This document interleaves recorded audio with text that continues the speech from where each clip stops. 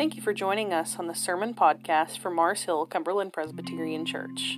We love being able to distribute our sermons in this format, but we would love it even more if you could join us in person at 5208 Crow Mountain Road in Russellville, Arkansas, or online at the Mars Hill Cumberland Presbyterian Church Facebook page.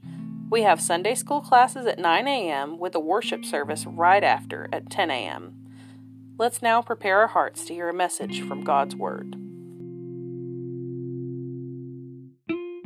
Romans chapter 13, verses 8 through 14. And when you have that text, if you would stand in honor of the reading of God's Word. Romans chapter 13, 8 through 14, hear the word of the Lord. Do not owe anyone anything except to love one another, for the one who loves another has fulfilled the law. The commandments: do not commit adultery, do not murder, do not steal, do not covet, and any other commandment are summed up by this commandment: love your neighbor as yourself. Love does no wrong to a neighbor. Love, therefore, is the fulfillment of the law. Besides this, since you know the time, it is already the hour for you to wake up from sleep, because now our salvation is nearer than when we first believed. The night is nearly over and the day is near, so let us discard the deeds of darkness and put on the armor of light. Let us walk with decency as in the daytime, not in carousing and drunkenness, not in sexual impurity and promiscuity, not in quarreling and jealousy. But put on the Lord Jesus Christ and don't make plans to gratify the desires of the flesh. This ends the reading of God's Word, the Word of God for the people of God. You may be seated. Let's pray. Almighty God and everlasting Father, this is your Word and we are your people, and we come before you humbly this morning asking that you feed us with the bread of your Word, asking, God, that you would open up our hearts and minds so that we would hear from the text and receive from it, asking you, God, that you would use it to cleanse us of all sin, immorality, and temptation, Lord God, that you would cause this Word to grow in our hearts and cause us to be like you. We ask it in your Son's name. Amen. A couple of weeks ago, after we talked about coming to a bitter place, someone said that the sermon hit them right where it needed to, and they jokingly said that it was almost like I was picking on them. But there's something you should know. Before I pick on you, the Lord picks on me. So if you think, man, he's reading my mail, you need to understand that I've got to sit with this text all week and let God do some picking at me. And so 2 weeks ago, we talked about what happens when you encounter a bitter place in your life. This week, we're going to talk about what it means to love people and how that relates to the law. And so the title of the message this morning is A Debt, a Day, and a Discipline. A debt, a day, and a discipline. And as we'll see in the text, Paul says that there is a debt that we owe, there is a day that we know, and there is a discipline that we need. And so if you look on the back of your bulletin this morning, you should see the outline of the message, and you can kind of follow that as we go along. I try to put outlines of my messages when I can. That way, it kind of helps you. You're learning by hearing and seeing it in the bulletin. And if we had a way for you to fill in the blanks, you could engage that way too. But we're looking at a debt, a day, and a discipline. Now look at verse 8 as we begin this morning. Verse 8, do not owe anyone anything except to love one another, for the one who loves another has fulfilled the law. So that's our debt. How many of us like being in debt? Nobody? Don't you just love being in debt? Nobody likes that? Man, y'all are boring. Nobody likes being in debt. But I'm sure that we've all at some point been in a position where we've owed money to somebody at some point. Maybe we borrowed money from the bank or from a friend or a family member and we had to pay it back. Or maybe you don't owe money. Maybe you owe your time or your energy.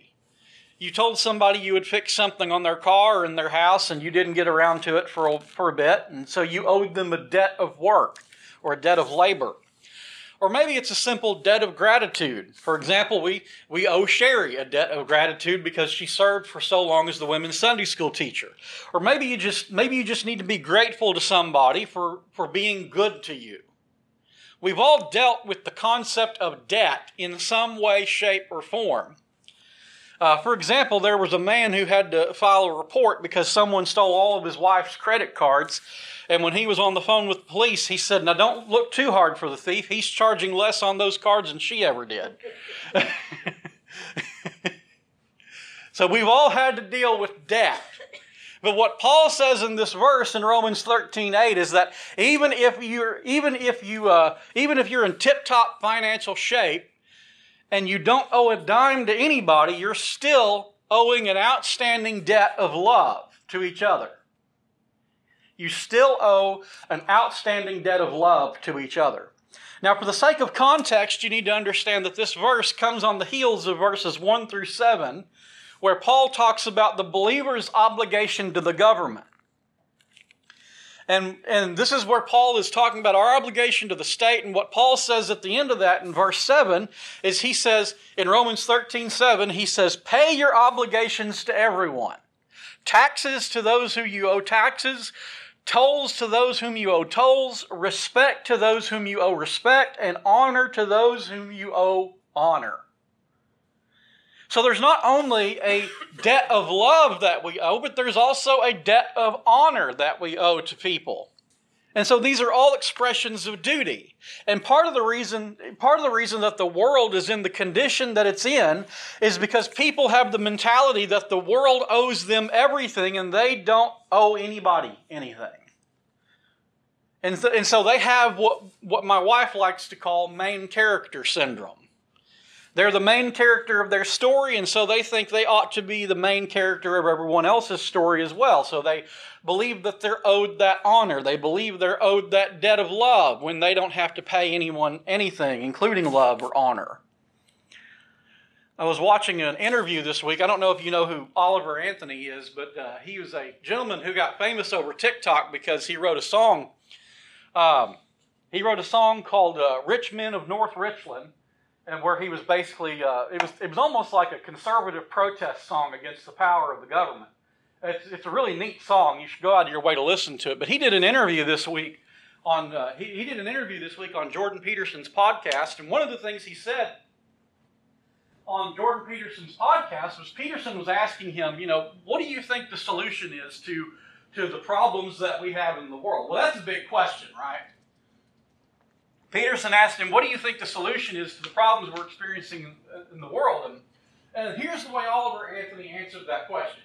He said in the Bible that there was a Pharisee who approached Jesus with the question of what he should do. And Jesus told the Pharisee, you need to love God and you need to love your neighbor. And Oliver Anthony, I guess he's a Christian. He gave a good answer anyway. He said, if people would go out of their way to love God and love their neighbor and make that a priority, then we would eliminate most of the problems we have in the world. If people would go out of their way to love God and love their neighbor, that would take care of a lot of the problems that we experience in our world. And so here's what we need to do. We need to realize that the world doesn't owe us anything. But we live in a world where we do owe other people things like love and honor. We owe people love, we owe people honor, and we owe people respect. That's what Paul says. And when we read texts like this, it's hard. It's hard for us because we think about the people to whom we're supposed to owe love, respect, and honor, and those people that we owe love, respect, and honor to aren't always worthy of it, at least in our opinion, right? And so we think, well, why should I love that person? Why should I honor that person? Why should I respect that person? And here's the simple answer, because God tells you to. People aren't always worth it. People aren't always worth it. But let me tell you who is worth it. God. God's worth it. And so when God says you owe love, honor, and respect to people that you don't see as worthy of love, honor, and respect, that means you owe a debt to God.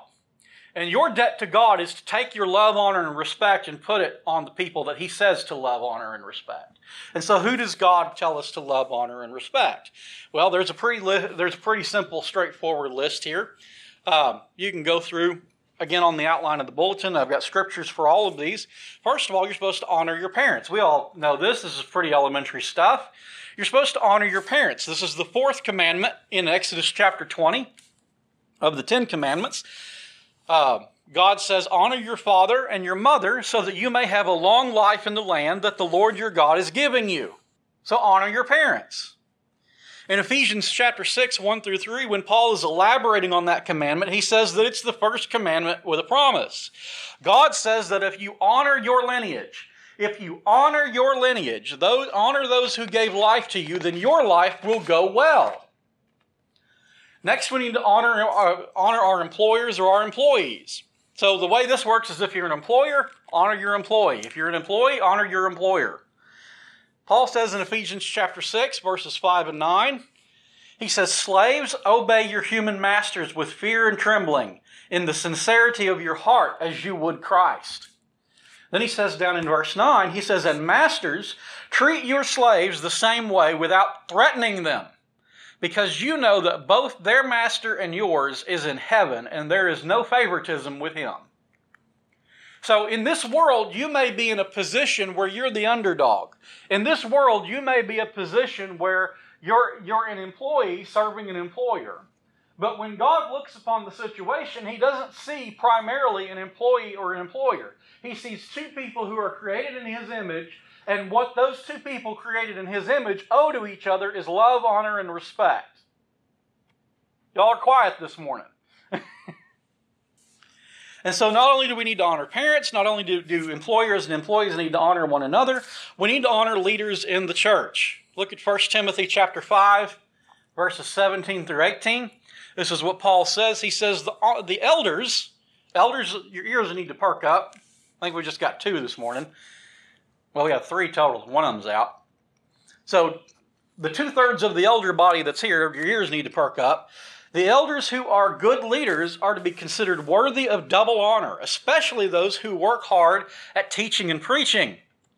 For the Scripture says, do not muzzle an ox while it is treading out the grain, and the worker is worthy of his wages. The worker is worthy of his wages.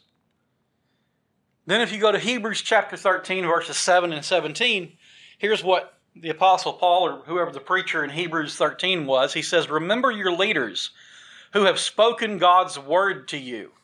As you carefully observe the outcome of their lives, imitate their faith. Obey your leaders. And this is down in verse 17 of Hebrews 13. Obey your leaders and submit to them, since they keep watch over your souls as those who will give an account, so that they can do this with joy and not with grief, for that would be unprofitable for you. So think about that verse for a minute. Obey your leaders and submit to them. That's Hebrews 13:17. Jared Wilson wrote a book called The Imperfect Disciple, and in that book he shared a story where one of his friends had just started preaching, and he got invited to preach at this little Baptist church, a little country Baptist church out in the middle of nowhere. And he was going to preach on this text, Hebrews 13:17, where it said, obey your leaders and submit to them. And as soon as he read the text, he didn't say anything else. As soon as he read the text, a woman stood up and said, we're Baptist and we don't submit to anybody. And you know what? You know what's sad? I've been in a lot of CP churches too. The same could be said for CP churches.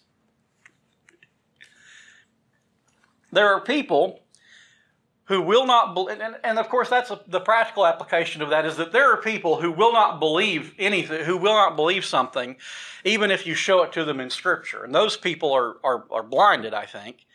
But what the Bible tells us to do is the Bible tells us to honor your leaders and submit to them and imitate their faith. Watch their lives.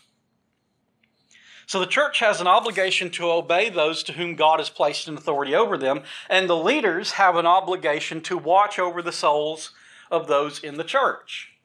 Elders, do you understand that the Bible says that your job consists of watching over the souls of the people in this church? If you don't understand that before today, you understand it now. And I understand it's a big job. It's a big job. That's why it's on the people of the church to pray for your leaders. Obey them, submit to them as they submit to Christ, which is exactly what Paul says in 1 Corinthians 11:1, where he says, follow me as I follow Christ. Now, after all that, who else does the Bible tell us to honor? 1 Peter 2:17. Honor everyone. 1 Peter 2:17 says, honor everyone. Love the brothers and sisters. Fear God. Honor the king. So what's the point of Romans 13? The point is that you have an outstanding debt of honor, and when you show honor from a place of love, then you also wind up paying your outstanding debt of love. Listen, if people did nothing else but attempt to live in such a way that they felt obligated to give love to other people, then this world would start to be a better place. If you love someone, then you're not going to violate their trust, you're not going to take their life, and you're not going to take what belongs to them. That's precisely what Paul's argument is when he draws upon the law to reinforce what he's saying. Look again at verse 8. And now let's read verses 9 and 10 with it. Verses 8, 9, and 10. Do not owe anyone anything except to love one another. For the one who loves another has fulfilled the law. This is where he introduces the commandments. The commandments: do not commit adultery, do not murder, do not steal, do not covet, and any other commandment are summed up by this commandment: love your neighbor as yourself. Love does no wrong to a neighbor. Love, therefore, is the fulfillment of the law. So think about the commandments in these terms in the context of this conversation. Adultery is the taking of trust because you cheat on your spouse. Adultery is the taking of trust. Murder is the unlawful taking of a life. Theft is the taking of property, which comes from a covetous heart. And so what Paul does is Paul introduces the law into the conversation. And Paul is saying, you know what? If you focus on loving God and loving your neighbor, you're going to fulfill the law. If you focus on loving God and loving your neighbor, you're going to fulfill the law. And I think I think that's a helpful way to look at it, because sometimes I think we're guilty of putting the cart before the horse. And maybe out of a good intention, we think we need to have the law in front of our faces and think, well, I don't need to do this, I need to do that. And if I'm just making a checklist of doing everything I need to do and don't do, I'll be all right. But what Paul says, and really what Jesus says, is if you make the two primary focuses of your life, loving God and loving your neighbor, you're going to wind up doing everything else. Martin Luther kind of had that idea. And basically what he said about when he was talking about the Ten Commandments is, Martin Luther said, if you focus on following the first two commandments, you're going to follow the other 8. So the first two commandments are, you shall have no other gods before me, and don't bow down to a graven image. And Martin Luther said, if you just focus on those two commandments, the other 8 commandments will take care of themselves. And so there was this Christian comedian back in the 70s, just to kind of drive this point home further. There was this Christian comedian back in the 70s, and we've actually got one of his CDs in the car. His name was Mike Warnke. And when he was talking about when he first got saved, he said, people had me convinced that the Bible was a book of do's and don'ts. He said, but since I've been saved, I found out that there's a whole lot more do's in the book than there are don'ts. And I figure if you spend your time doing the do's, you ain't going to have time to do the don'ts. And if you could, you wouldn't, so you can't, so you don't, so it's cool. And so just in summary of this first point, you have a debt of honor that you need to continually show to people. You have a debt of love that you need to continually show to people. And when you pay those debts properly, you wind up fulfilling the law. Okay? And it's almost like God knew what he was doing whenever he gave us the laws that he gave us. So that's the debt. Now let's think about the day. Look at verses 11 through 13. Besides this, since you know the time, it is already the hour for you to wake up from sleep, because now our salvation is nearer than when we first believed. The night is nearly over, and the day is near. So let us discard the deeds of darkness and put on the armor of light. So this is where we see Paul begin to tie in ethics into eschatology. So as you look at the book of Romans, it's broken up in 2 main parts. Romans chapters 1 through 11 is the doctrine of Romans. Romans chapters 12 through 16 is the duty. Doctrine and duty. So the doctrine of the book of Romans, Paul spends 11 chapters unfolding the gospel as it relates to how we go about receiving salvation from Christ. And then what Paul says in chapters 12 through 16 is, all right, now that we've received salvation, this is what it means for our lives as a result of that. So Romans chapters 12 and 13 and really chapters 14 and 15 really dive into ethics. Now Paul ties ethics into eschatology. Eschatology, as you know, is the study of end times, the study of last things. And so what Paul says in verses 11 and 12 is we know what time it is. We know the hour, because our salvation is nearer than when we first believed. He says the night's nearly over and the day is near. So let us discard the deeds of darkness and put on the armor of light. So Paul says that because the coming of the Lord is nearer than when we first believed, there's a certain way that we need to think about how we behave. And so in the Old Testament, in 1 Chronicles chapter 12, verse 32, the men of Issachar were praised for being men who had an understanding of the times, and because they had an understanding of the times, they knew what Israel ought to do. And so we should be the same way. Christians should seek to be a people who know what time it is. I'll say that again. Christians should seek to be a people who know what time it is. There's all these references in Scripture about how Christians are a people of light, in a world of darkness. And so in Colossians chapter 1, verse 13, for example, Paul says he has rescued us from the domain of darkness and he's transferred us into the kingdom of the Son he loves. In Philippians 2:15, Paul tells us that we shine like lights in a dark world. Back in the Sermon on the Mount, in Matthew 5:14, Jesus tells us that we are the light of the world, a city set on a hill that cannot be hidden. So what we're seeing in Romans 13, specifically in verses 11 through 13, is no different. Paul is painting a picture with the metaphors of light and darkness. The world is dark, and believers are the only ones who have a flashlight. The world is dark, and believers are the only ones who have a flashlight. And by saying you know what time it is, Paul is making a clear statement that the world is running around without a clue. No one knows what time it is or where they're going, but believers have a pocket watch, metaphorically speaking. Before cell phones that had the time on them were so common, if you didn't have a watch and there wasn't a clock nearby, you had to find someone with a watch and say, "Excuse me, do you have the time?" And so what that means is that you're a believer. If you're a believer, then your light ought to be shining in such a way that people are asking you, why are you so different? Why do you have peace in the midst of trouble? Why do you seem like you're so full of light when the world is dark? That's what Peter says in 1 Peter 3:15. In your hearts, regard Christ the Lord as holy, ready at any time to give a defense to anyone who asks you for a reason for the hope that is within you. If you really have hope, people without hope will notice. If you really have hope, people without hope will notice. If you really have light, people who live in darkness will notice. If you really know what time it is, people who have no clue what's going on will take notice.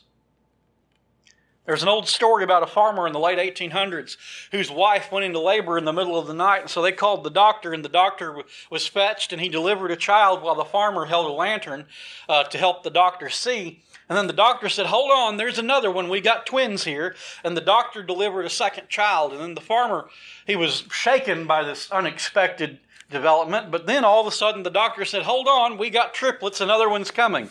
At that time, the farmer began to back out of the room. And the doctor said, "Hey, come back here with that lantern. I need to see." And the farmer said, No, it's the light that attracts them."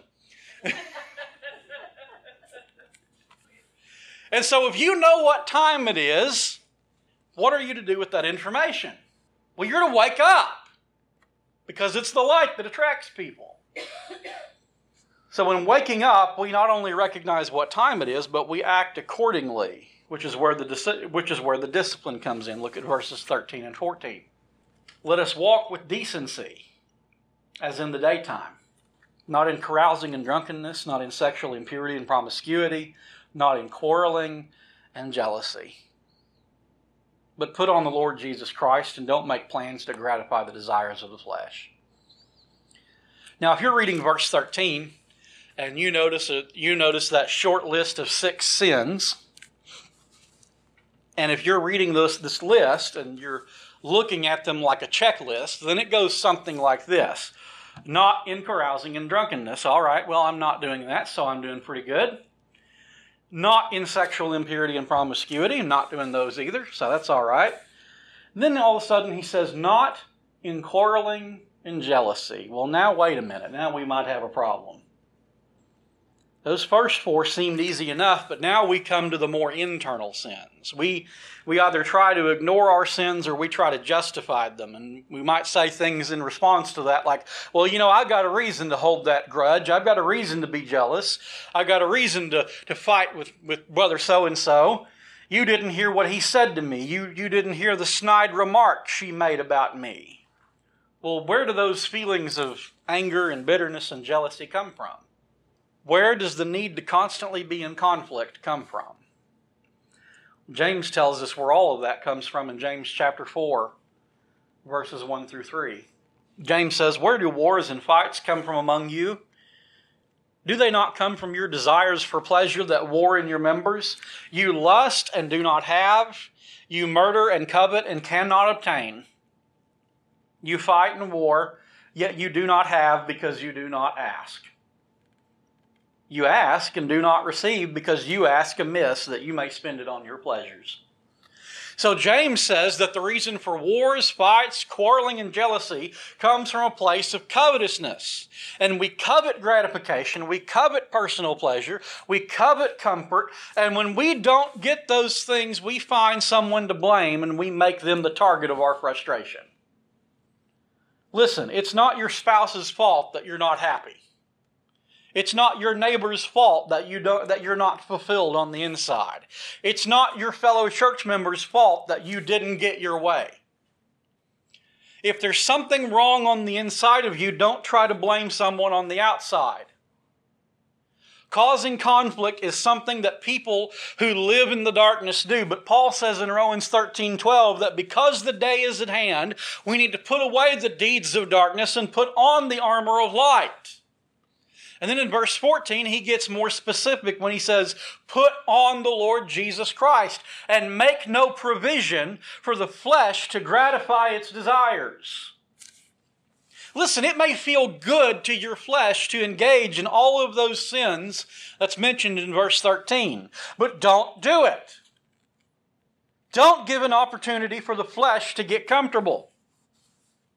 What Paul points out as the solution to all of this is putting off the old desires and putting on Christ. And I feel that this shouldn't need to be said, but I'll say it anyway. This putting on of Christ is a continual discipline.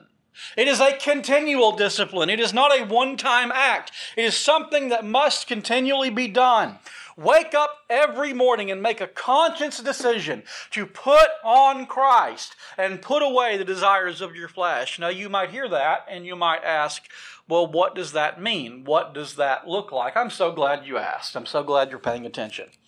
John Piper gives us a good picture of what it looks like. He said, putting on Christ each day doesn't mean wearing Him as an imposition or a nuisance or a burden. It means wearing Him as protection. That is, trusting Him. And wearing Him as the supplier of all your future needs. That is, hoping in Him and wearing Him as your supreme treasure. That is, loving Him. Putting on Christ means to put Him on as the bulletproof vest when you confront the pistols of sin and unbelief. Putting on the Lord Jesus Christ means you put Him on as a badge that admits you to all the resources of heaven that you need to do His will. Do you understand that when you set out to do God's will, you're not alone? God doesn't say, here's what I want you to do, and then He just leaves you to your own devices to do it.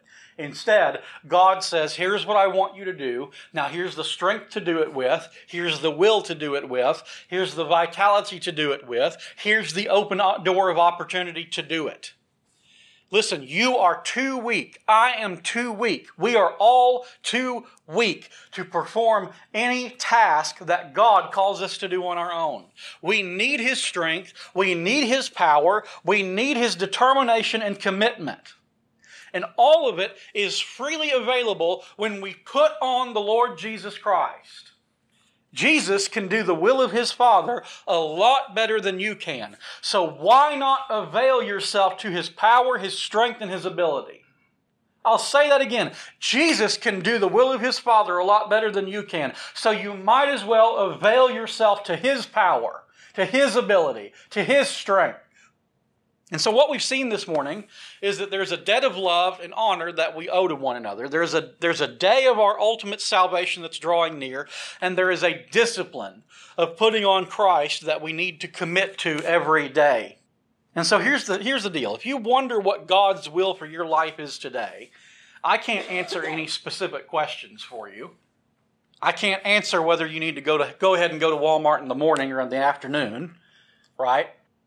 But if there's something you need to know about God's will for your life today, then let me tell you that whatever you decide to do, whatever your plans for the day are, even if it's lounging around the house, your plans should always include putting on Christ and putting off the flesh, because that's God's will for you.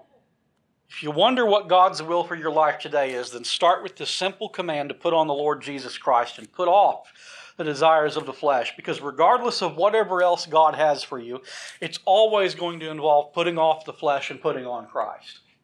This passage, Romans 13, 8 through 14, is loaded with directions for our daily lives. It's absolutely loaded down with application for what makes a Christ-oriented life.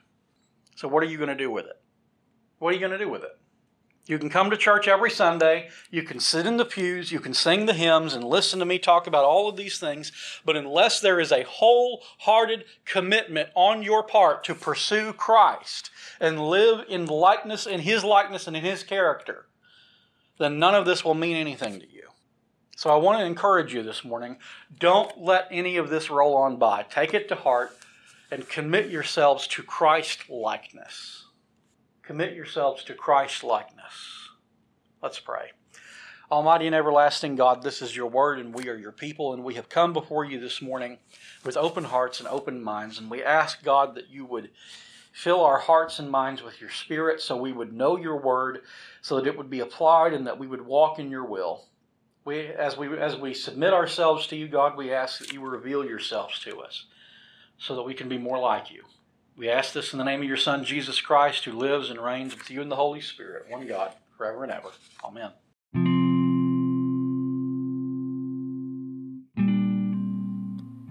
Thank you for joining us for this special message. We hope you were blessed and encouraged by the preaching and teaching of God's Word. Now, may the Lord bless you, keep you, make His face to shine upon you, and give you peace. Amen.